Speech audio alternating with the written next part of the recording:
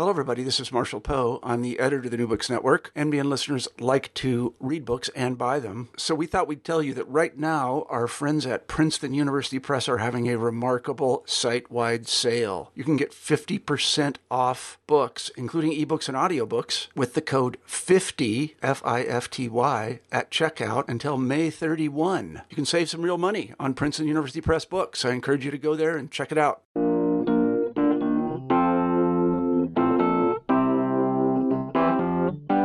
Hi, this is Eugenio Duarte. I hope you enjoy the interview you're about to listen to. If you do, or if you have ideas for books you'd like to hear about on the show, let me know. Go to my website, eugenioduartephd.com, and click on Contact to send me a message. And now on with the interview. Hello, everybody. This is Eugenio Duarte in New York, your host for New Books in Psychology. Today, we'll be talking about character and whether we are mistaken to think of ourselves as good people with our author, Christian B. Miller, author of the book, The Character Gap, How Good Are We?, published in 2017 by Oxford University Press. Christian B. Miller is A.C. Reed Professor of Philosophy at Wake Forest University and director of the Character Project, funded by the John Templeton Foundation and Templeton World Charity Foundation. He is the author of over 75 papers and 2 prior books entitled Moral Character, An Empirical Theory, published by OUP in 2013, and Character and Moral Psychology, also published by OUP in 2014. And he's also the author and editor or co-editor of several other volumes. Christian, welcome to the show. Thank you so much for having me on. It's really an honor. Well, we're glad to have you, and I'm looking forward to our discussion. Let's start with, first of all, how you got interested in the topic of character. Well, I would say I've been interested in it for decades now. Just growing up, I was drawn towards philosophy, and one of the main topics in philosophy that I really appealed to me is the topic of ethics. What kind of person should we become? What's right? What's wrong? Where does morality come from? What's the foundation or source of morality? Then I went to graduate school at Notre Dame, and I learned about a debate that I had never heard of before. It's a debate that arises in psychology about whether character even exists in the first place. Character traits like honesty, compassion, courage, we normally think that they are real, that they exist, that some people have them, that they're important, so they make a difference. But I learned that there was actually some controversy about this, whether according to certain findings in psychology, perhaps these things are illusions, that they don't, in fact, exist. So I started reading about this in graduate school and just became intrigued by the topic.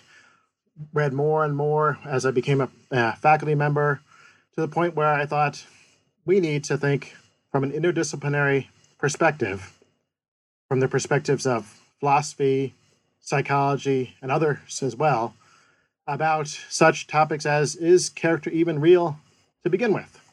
If it is real, what does it look like? How good are people? How bad are people? What does their character consist of? And then this led me to other issues, which I'm sure we'll get into about, for example, how do you even define character in the first place? And how can you improve character? Are there strategies for becoming a better person? But that one signature issue is what drew me in, this debate about whether character is even real in the first place. What does it mean for character to not be real?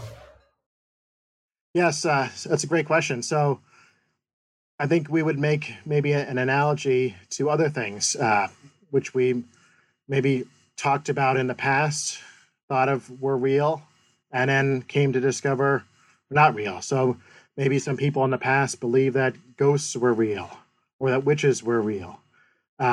Or that certain features of science were real. And then it turned out, upon further discovery, no, they're not. They're illusions. So let's explore that a little bit more in the case of character, with maybe make it a little bit more concrete. We think of something like compassion, that certain people are compassionate people. What does that mean? Well, but to my mind, that means that I would expect those people to help in a variety of situations where they have an opportunity to help, and to do so for good reasons, because they care about the people who are in need, and not because they want to benefit themselves or to make themselves look better or things like that. Well, if that's some of what compassion involves, well, let's go out and see, does that actually exist? Are there any people who are like that?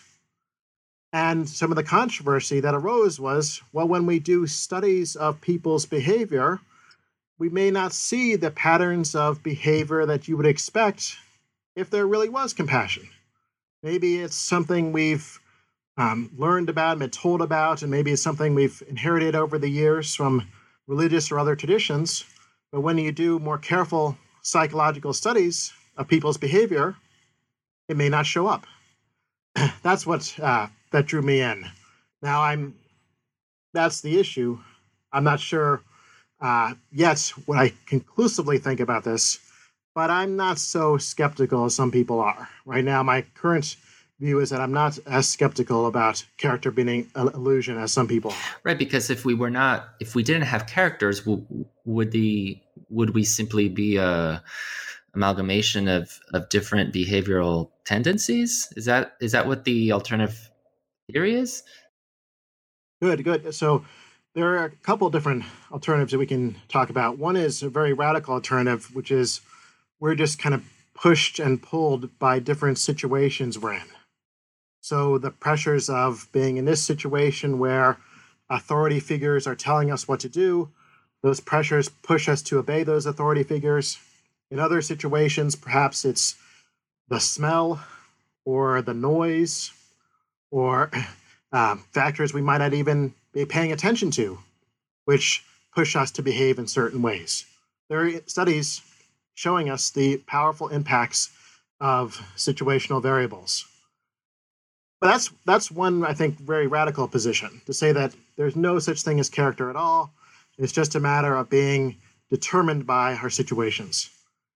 You don't have to go that far if you think character is an illusion. You could say, look, what's an illusion is traditional character traits, like honesty, compassion, and courage. Perhaps we need a more subtle notion of character, a more nuanced notion. For example, we could say that maybe people don't have character, don't have compassion in all situations. Maybe they just have compassion in the situation of being at the office, but they don't have compassion in the situation of being at the bar. Or they have compassion at being at home, but they don't have compassion being at the playground. So you can make character more situation specific like that as well. That's another strategy to go. So it's not an illusion. It's just more tied to different situations you happen to be in. So you sound like, for the most part, after studying this for a while, that you're a believer in character. Again, for the most part, it sounds like. So assuming there is character, what is it? What are we talking about when we refer to quote unquote character?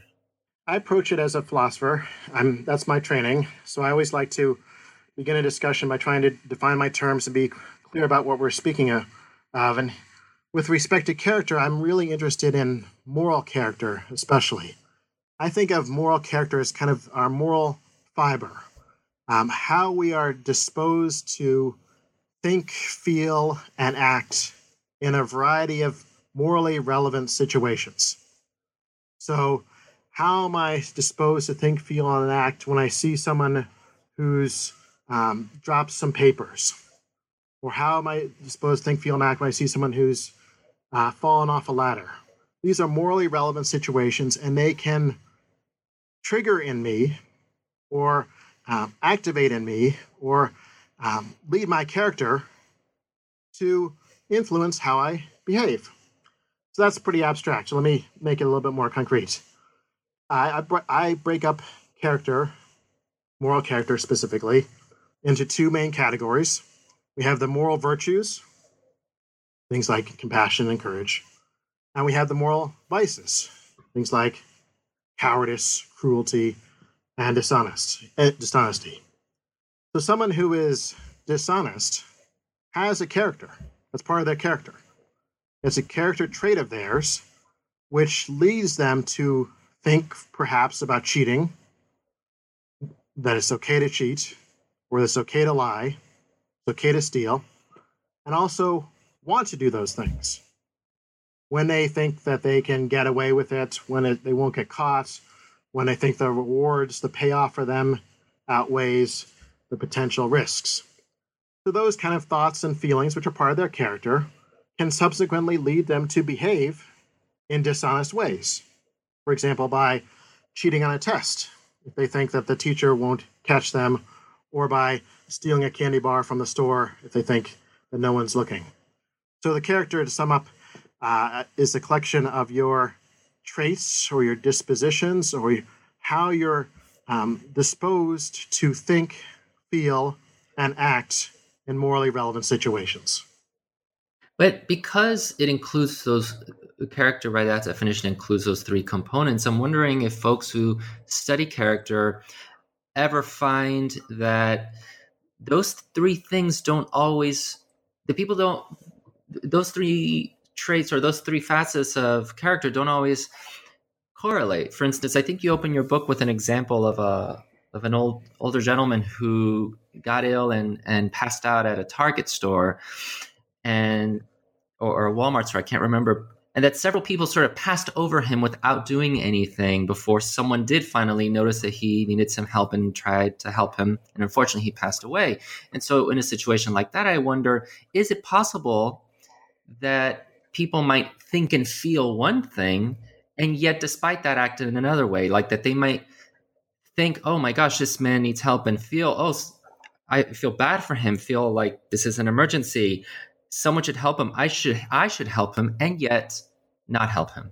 That's right. I think that happens a fair amount. So this is referring to the idea of kind of psychological conflict that we have when it comes to morality. On the one hand, we might have some admirable feelings and thoughts, but they can get outweighed by other feelings and thoughts we're having. So in the example, perhaps we don't know for sure that, we never tested the people in this Target store. This was on Black Friday, not this recent Black Friday, but several years ago. But why were these shoppers seeing this man in pain on the floor from a heart attack and not doing anything? Well, one reasonable explanation is that they were psychologically conflicted. On the one hand, as you said, they might have had some admirable thoughts. He's in need. He needs help. And some admirable feelings. I want to help him. I should do something. But on the other hand, they might have had some conflicting feelings. For example, why isn't anyone doing anything? Perhaps other people know something that I don't. I don't want to embarrass myself by going over and helping this person only to find out that it's actually a stunt or an act, or he doesn't really need help. Or, well, worse, perhaps, explanation is, I just don't want to get involved. It's not my business. I don't want to get my hands dirty. So this is a case of what philosophers would call weakness of will. The people might have judged the right thing. I should help. But they had conflicting, opposing motivation that led them astray, led them to keep shopping and ignore the suffering of the person in need. Is that kind of weakness of will an indication of poor character? I think it is. Now, poor character can come in different forms. So Aristotle had, just to go back to the beginning of the discussions of character in Western philosophy, he had the category of weakness of will. But he also had a category of vice. And he thought that they were different, and that vice was actually a worse form of character. So let me expand on that a little bit. So in the case of weakness of will, at least there's something positive here. At least the person is judging appropriately. Now, I should help. That's the right thing to do. It's just that their will, their motivation, isn't in line with their judgments. So they know the right thing to do, but they don't do it. The vicious person, Aristotle thought, I think many follow him in thinking, is worse because the vicious person doesn't even have the right judgment. The vicious person doesn't care or cares about other things, but not about the suffering of the person in our example. It doesn't even judge that he should do something to help this person who's collapsed. The vicious person's focus is elsewhere, usually on himself. Yeah, and it makes you wonder which is worse. Sorry. Oh, yeah. So in my mind, I think that's much worse. At least in the case of someone who has weakness of will, they can feel that conflict. They might afterwards feel guilt about not following through with their judgment. That guilt might inspire in them some thoughts about trying to change who they are, and so that the next time when this happens, their motivation will be more in line with their judgment. So it could, not necessarily, but it could lead towards a path of neither weakness of will nor vice, but more a path towards virtue. Whereas the vicious person, there's just not much to work with. It's going to take a lot more radical change, I think, or a shift in that person's heart to get that person moving towards virtue. So the name of your book is The Character Gap. And the book is about how we may not be the best at judging our own characters, judging the characters of others, because maybe it seems like the thesis of your book is we're not as good as we think we are. So tell us about what is the character gap exactly? So I think of the character gap as the gap between how most people, myself included, actually are and how we should be. So we should be, I think, virtuous people who are very honest, compassionate, courageous, and so forth for all the different virtues. That's what we should aim for, and I think is a very worthy ethical goal. However, we fall short. Now, that's maybe no surprise that we fall short of being perfectly virtuous, even deeply virtuous individuals. But the gap, I think, is maybe larger than we might have thought originally. And it's subtler, more nuanced than we might have thought as well. There are reasons why we fall short of the people we should become, which we may not have appreciated about ourselves. So unconscious forces, for example, unconscious biases, motivations, and the like, which are not in line with what a virtuous person would be like. I'd be happy to give you an example, maybe to make that a little bit more concrete. So people in a shopping mall, this is a study done by Robert Barron in the 1990s. People were in a shopping mall. They didn't know they were part of a study. There was one group that Barron and his colleagues were observing. This one group of shoppers, these were shoppers who were just passing by clothing stores, kind of neutral stores. And a shopper would go by the clothing store and then afterwards would be approached by an actor and asked to help, a very simple helping task. And so Barron wanted to see, would you help or not? And about 15, I don't remember the exact number, but something like 10 or 15% of shoppers helped perform the task. Another group of shoppers was examined. These were just people who had walked by Mrs. Fields Cookies or Cinnabons. So these are places, if you're not familiar with those, I'm sure most people are, where the smell will probably waft over you. The smell of the cookies or the Cinnabons will hit you in the face. And that's the only difference. Same mall, same time of the year, etc. Just different shoppers who had walked by these particular stores. Then they were approached to perform the same helping task. Lo and behold, helping goes way up. Something like, again, I don't have the exact numbers, but like 60 to 65% of shoppers helped in this scenario. Do we know what the helping task was? I was making change. Oh, so the actor was saying, "Oh, can you break this for me? Right? Do you have change?" Yes. Okay. And so it was the exact same task. So that factors out some differences about whether people had change or not. And so look, only relevant difference seems like the smell. Okay, well, why is this relevant? Where am I going with this? Well, let's dig deeper. What's the explanation for why the smell has such an impact? Well, we don't know for sure, but one reasonable psychological explanation is that the smell put the shoppers in a good mood. Made them feel good. Okay, well, what's that have to do with character? Well, more to the story. Why would being in a good mood increase helping? The dominant explanation is because people want to maintain their good mood. And what's one way to maintain a good mood? Help someone else. So the smell put these shoppers in a good mood. They also wanted to maintain their good mood. Here's an opportunity to maintain a good mood that comes along, help someone else, so they're more inclined to help someone else. Now, I suppose that's right, and that's you have to accept some at this point unproven but solid explanations there and assumptions. That's not the best form of character in my mind. I would want people to help for selfless reasons. That's what I would expect of a compassionate person or an altruistic person. Help because they want to benefit the other person in need or assist the other person in need, regardless of whether they benefit themselves. But lo and behold, in this story, at least, according to this explanation, people were helping more because they would benefit themselves. They would get to keep their good mood. It was about themselves, not someone else. So that's very interesting, I think, a fascinating study, and it illustrates how character is much more nuanced and complex than we might even realize about ourselves.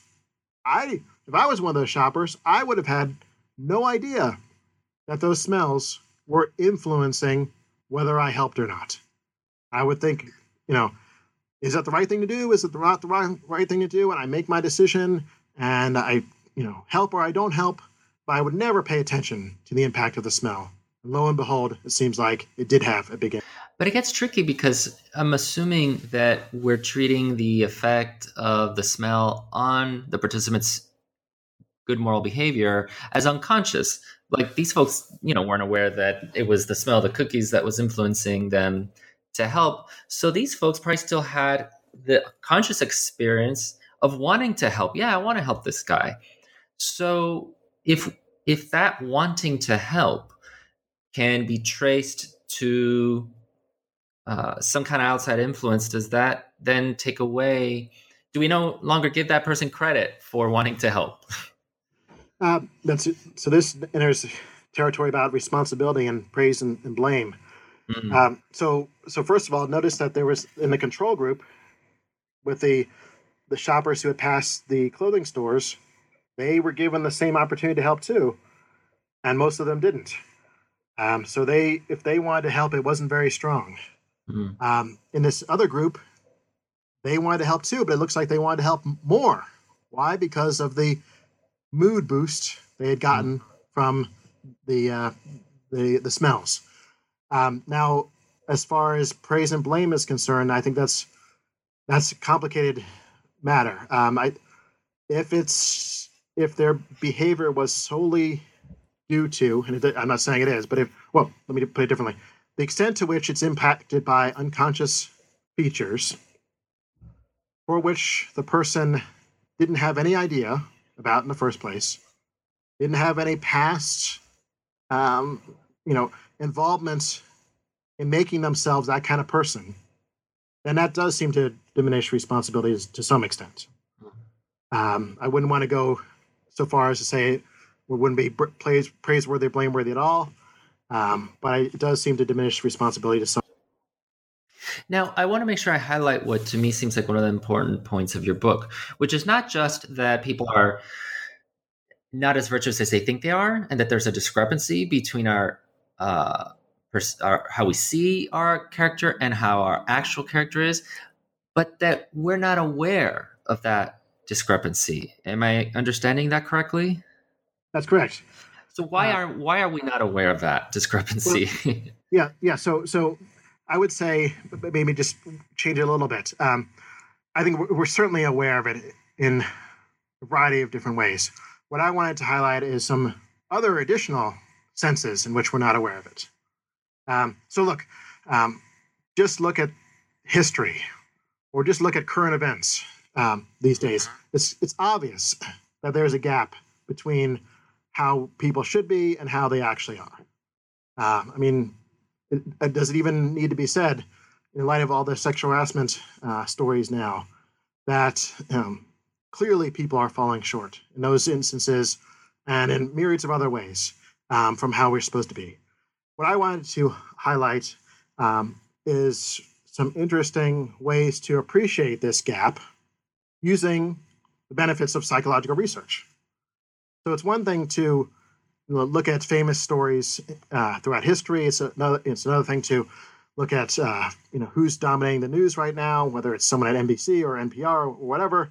But it's still another thing to put people in general, whether they're famous or not, important, and quote unquote important or not, in controlled psychological studies and see what factors influence their behavior and what don't. That, I think, is the most careful way, not the only way, but I'm saying the most careful way to really probe people's character and see what's going on behind the scenes. It's one thing to ask people, there's self-reports, but it's another thing to really see how they actually behave in concrete situations, ideally when no one's looking. That, I think, sheds lots of light on character.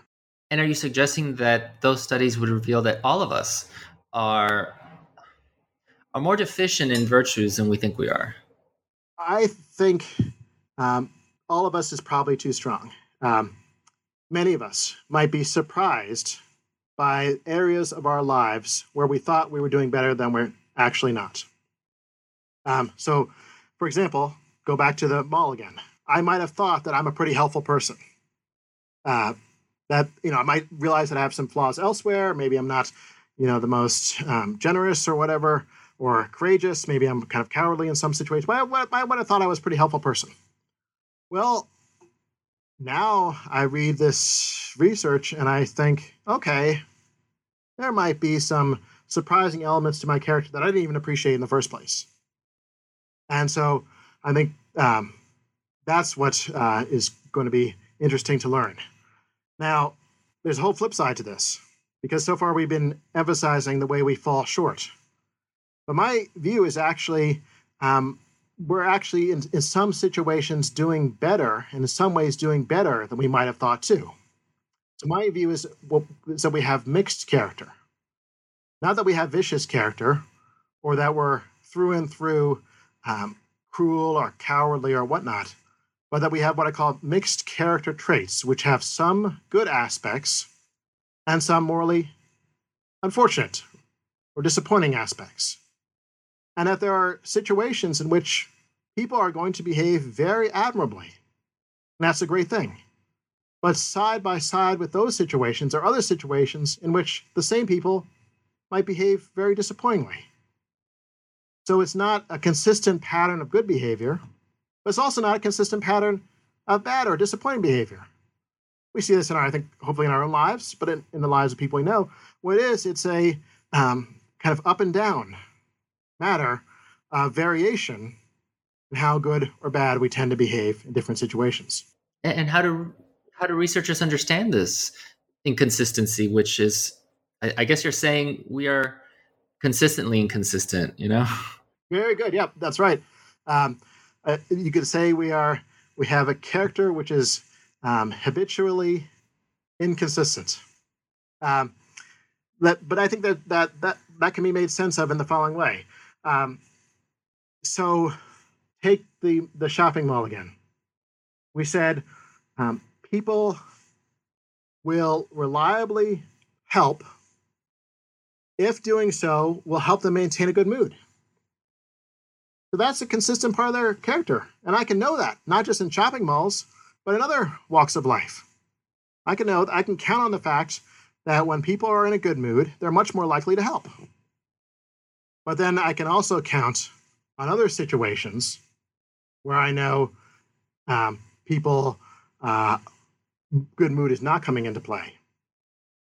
And perhaps fear of embarrassment instead is coming into play. Like when we talked about with Black Friday and the Target store. And if I know that fear of embarrassment is really now the salient psychological factor, then I can expect people won't behave. So depending on what is the most relevant psychological factor, we can have a good idea. Helping, not helping. Honest, dishonest. Courageous, cowardly. And so we can actually, I think, still predict when people will behave one way and when they won't. What research has to say about the way that people behave when the stakes are a bit higher. And you bring up, for instance, what's going on now in the news having to do with this firestorm of sexual allegations against certain men, high-profile men, and what's being discovered about their behavior and the action that's being taken against them for that behavior. You know, when it comes to bad acts, or when it comes to maybe emergency situations, situations again with higher stakes, how do researchers understand what makes people either do the right thing or not do the right thing, or do the wrong thing? So let me give a concrete example again, because I don't like to always speak in generalities. I think it's helpful to have some situations and some studies to work with. So going all the way back to the 1960s, there are famous studies that I'm sure your audience will be well versed in, having to do with group effects. So to give you a specific example, a participant was brought into a lab, told to sit down at a table, fill out a survey. A stranger comes in, sits at the same table, fills out the same survey. The person who was in charge, who gave them the survey, leaves the room, goes into the next room. The two people who are filling out the survey can hear very clearly that this person is now climbing up a ladder, trying to get a book, and then falls down. There's a big crash, and she starts screaming in pain.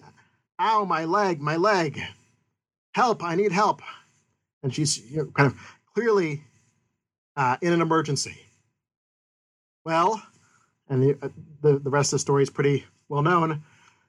If that's you taking the survey, and the other person in the room with you does nothing, just continues to work, doesn't show any signs of wanting to help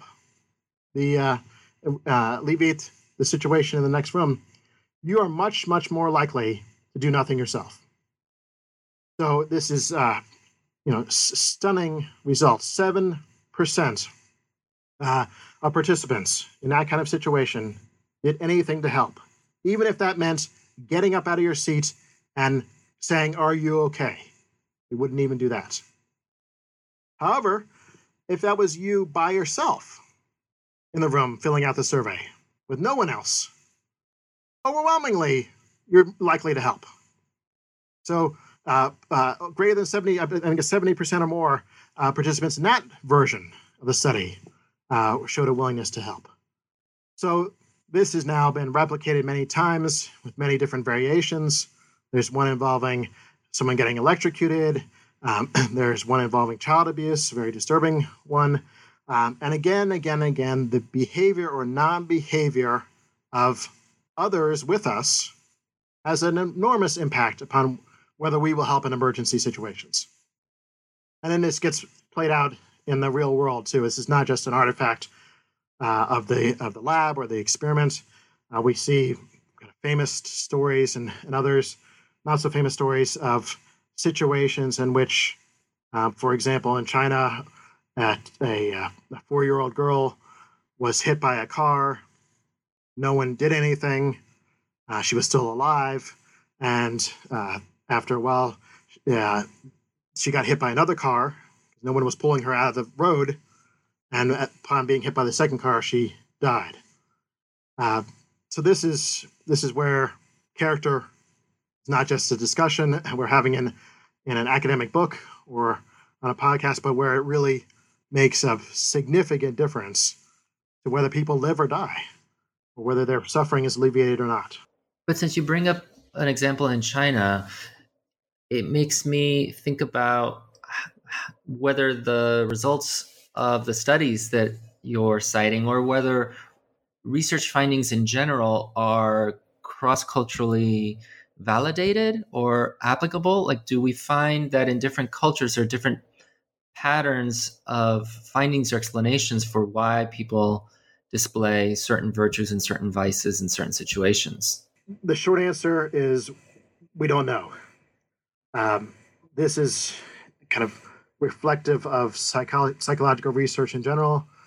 For many years, has tended to be only with Western participants, tended to be very lopsided in using undergraduate student participants.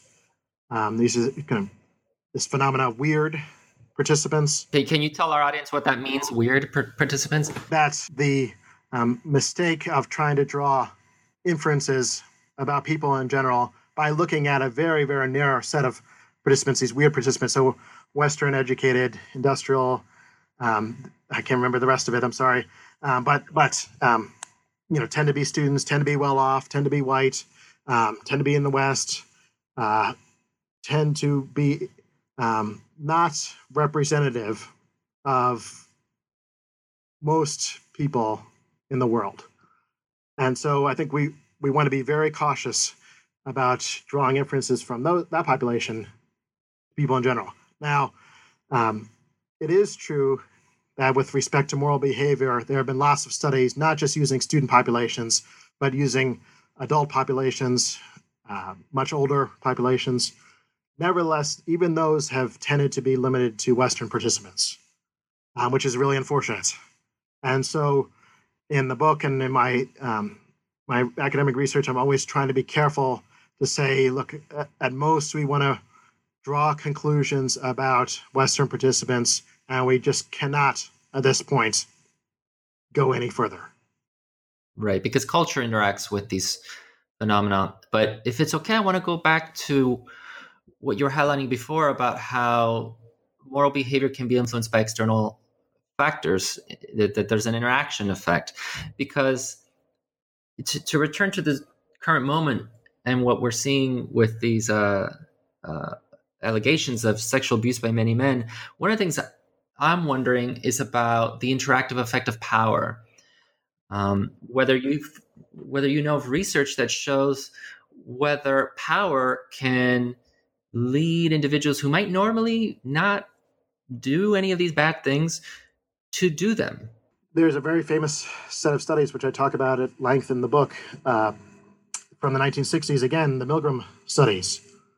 So the reason this comes to mind is, I'll say in a moment, I'll say very little about background because I'm sure they're familiar, but the basic idea is in the 1960s, Stanley Milgram had this idea of bringing a participant into a lab and asking the participant to administer a test to someone else in another room.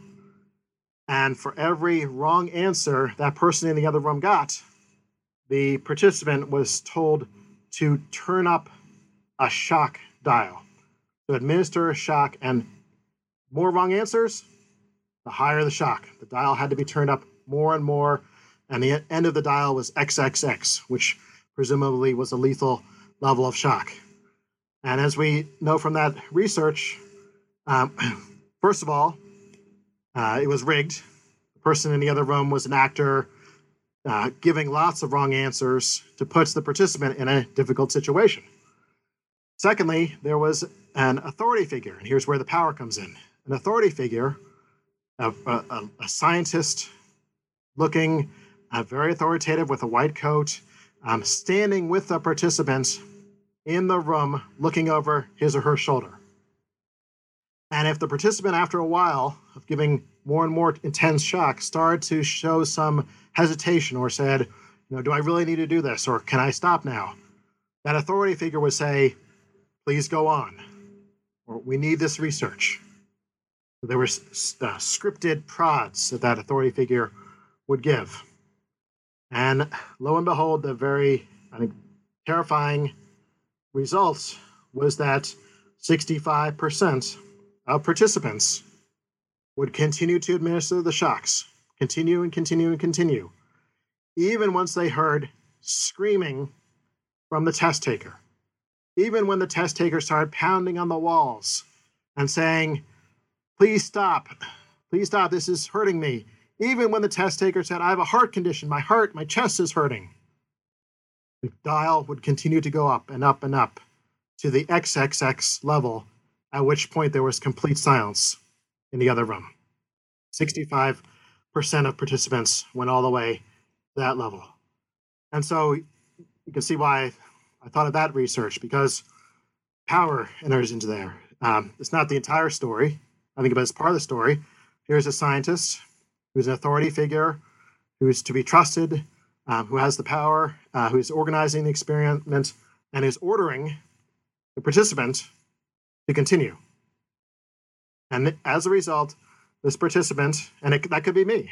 I'm not judging that participant. I'm not condemning that participant. It could have been me. Is willing to, in a sense, kill an innocent person in order to comply with the instructions. I mean, I think studies like this really serve us a slice of humble pie, because it means we can't be so judgmental of people once we start to really grasp that people behave in crazy ways under certain circumstances, for reasons that can be explained psychologically. That if I understand the implications of this correctly, and tell me if you think this is a fair reading, good people do bad things under certain circumstances, bad things that they would normally not see themselves as doing. That's correct. I think that's I would accept that implication. Now, that to my mind doesn't excuse that behavior. So I want to be condemning sexual harassment. I want to be condemning the behavior of the people in the Milgram experiment, in the sense that killing an innocent person is wrong. And I don't want to back off of that. I don't want to say it's relative to different situations or whatnot.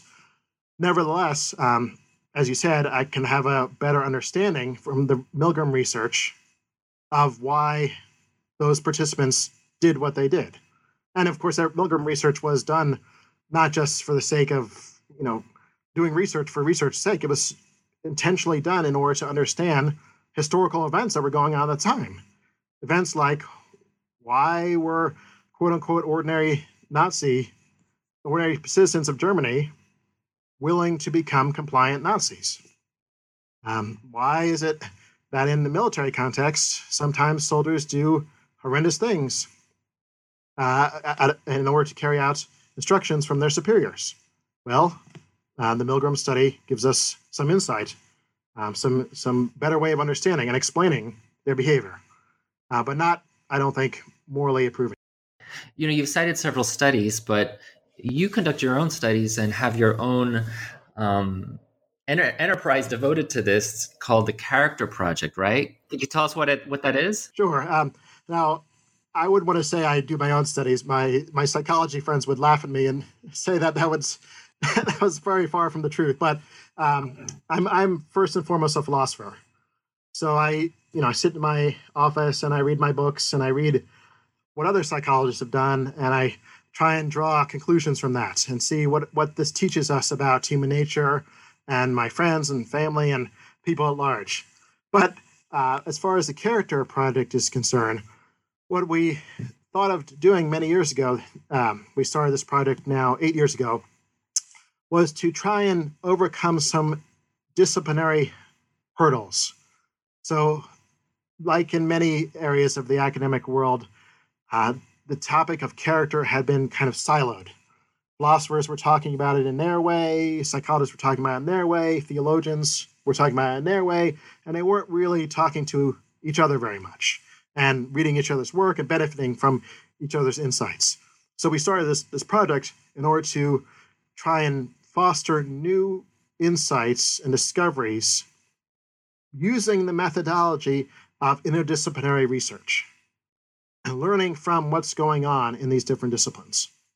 And so what we did to make it more concrete is we actually focused primarily not on doing work at Wake Forest University, although I'll come back to that in a minute, but on funding scholars around the world who had new and innovative projects on character.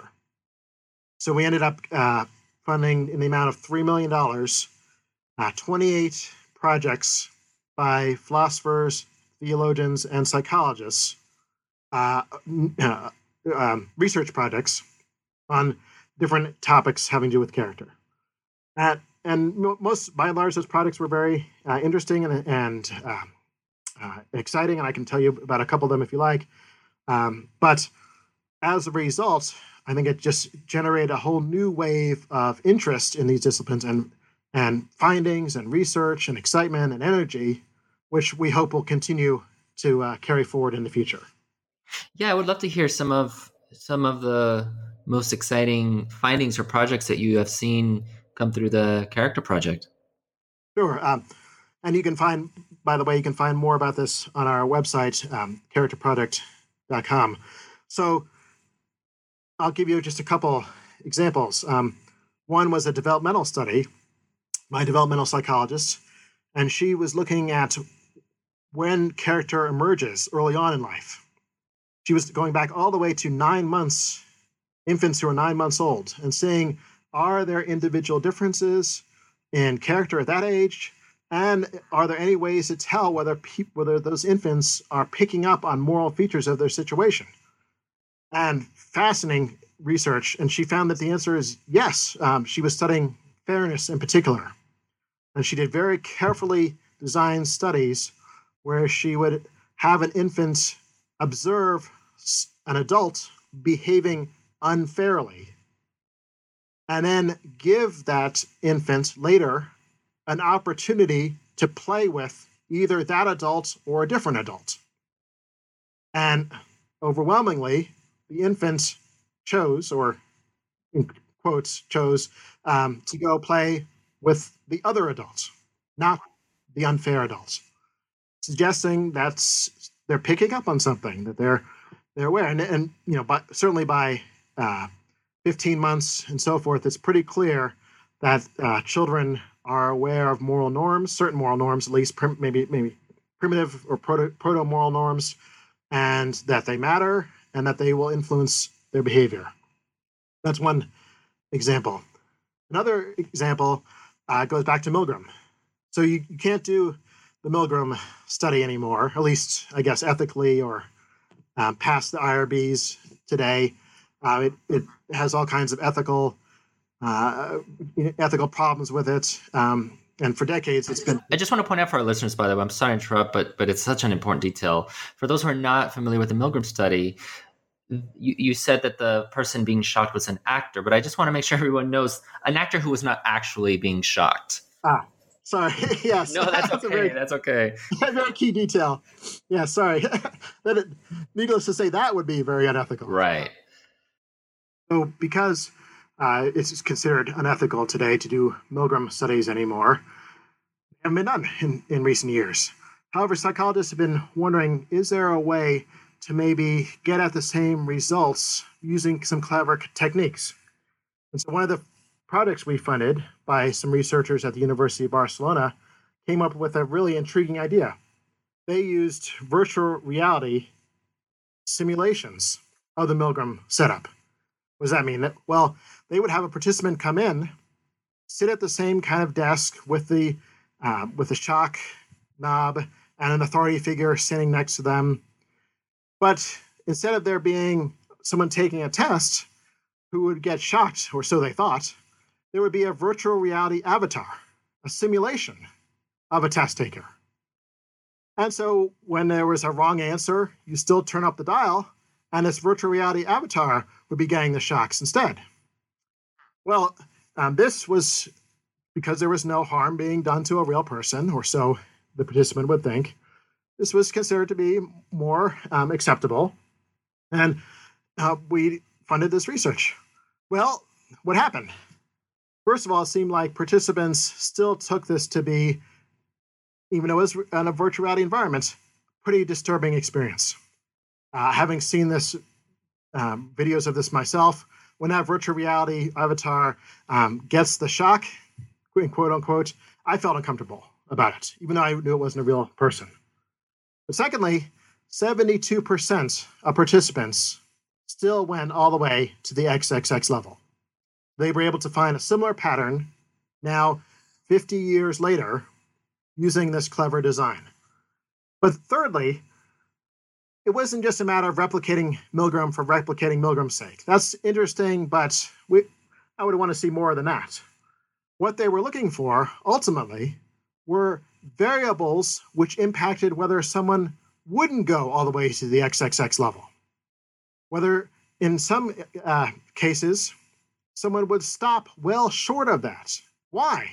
Even back in the Milgram studies, not everyone would inflict a great deal of harm or shock. A few people would stop very early on. What explained that behavior? So these researchers wanted to test different hypotheses. And unfortunately, I don't think their data has been published yet, so I'm not sure, I can't report on what they found, but they were looking at things like, what are there personality differences, which might explain why a few people stop well before the XXX level, or are there socioeconomic differences, or are there even genetic differences, which might explain the difference in behavior. And then if we can figure out what those differences are, and if there's something that we can emulate or follow ourselves, that would be great to know. We want to become more like the people who exhibited moral courage, who stood up to the authority figure, who recognized more is at stake than just obeying what this scientist is telling me. This is the life of a person. And that's more important. And so by exhibiting moral courage, they stood up to the authority, to the power, like we talked about before, and said, no, I'm going to protect this innocent life. That's what ultimately I hope we can learn from research like this to become more like those people. And honestly, congratulations on your success in securing funding for this kind of research. It's so important. We're almost out of time, Christian, but before we go, could you tell our listeners what you're working on next? I'd love to.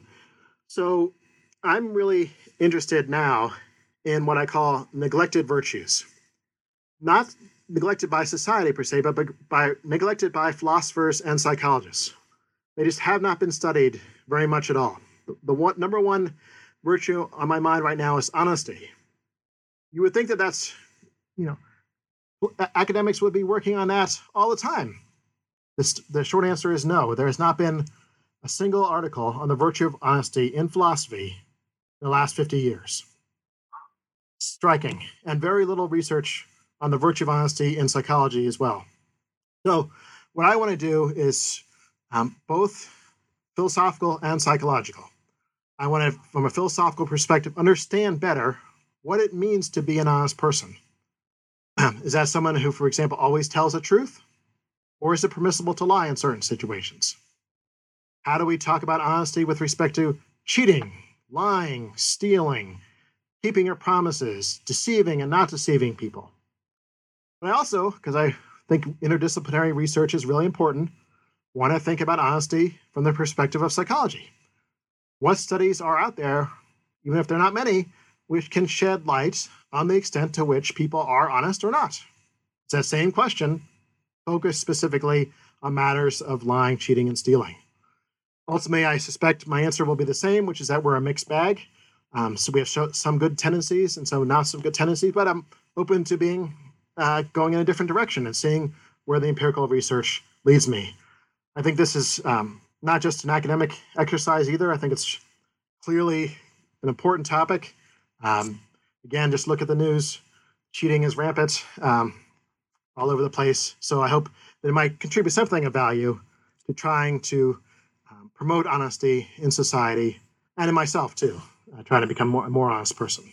Well, that sounds like exciting work, and great that you're filling that gap in the research. I had no idea that there was such a gap. So thank you for doing that. And thank you, Christian, for coming on the show and talking to us about your book. For our listeners, again, the title of the book is The Character Gap: How Good Are We? By Christian B. Miller. Christian, thank you so much for coming on the show. Thank you for having me. It's been a real joy. Same here. Take care. This is Eugenio Duarte, your host for New Books in Psychology in New York. I hope that you enjoyed the interview that you just listened to, and I also hope that you'll keep letting me know who you would like to hear on the show next, or what books in psychology you're reading. To let me know, go to my website, eugenioduartephd.com, and click on Contact. Until next time, have a great week.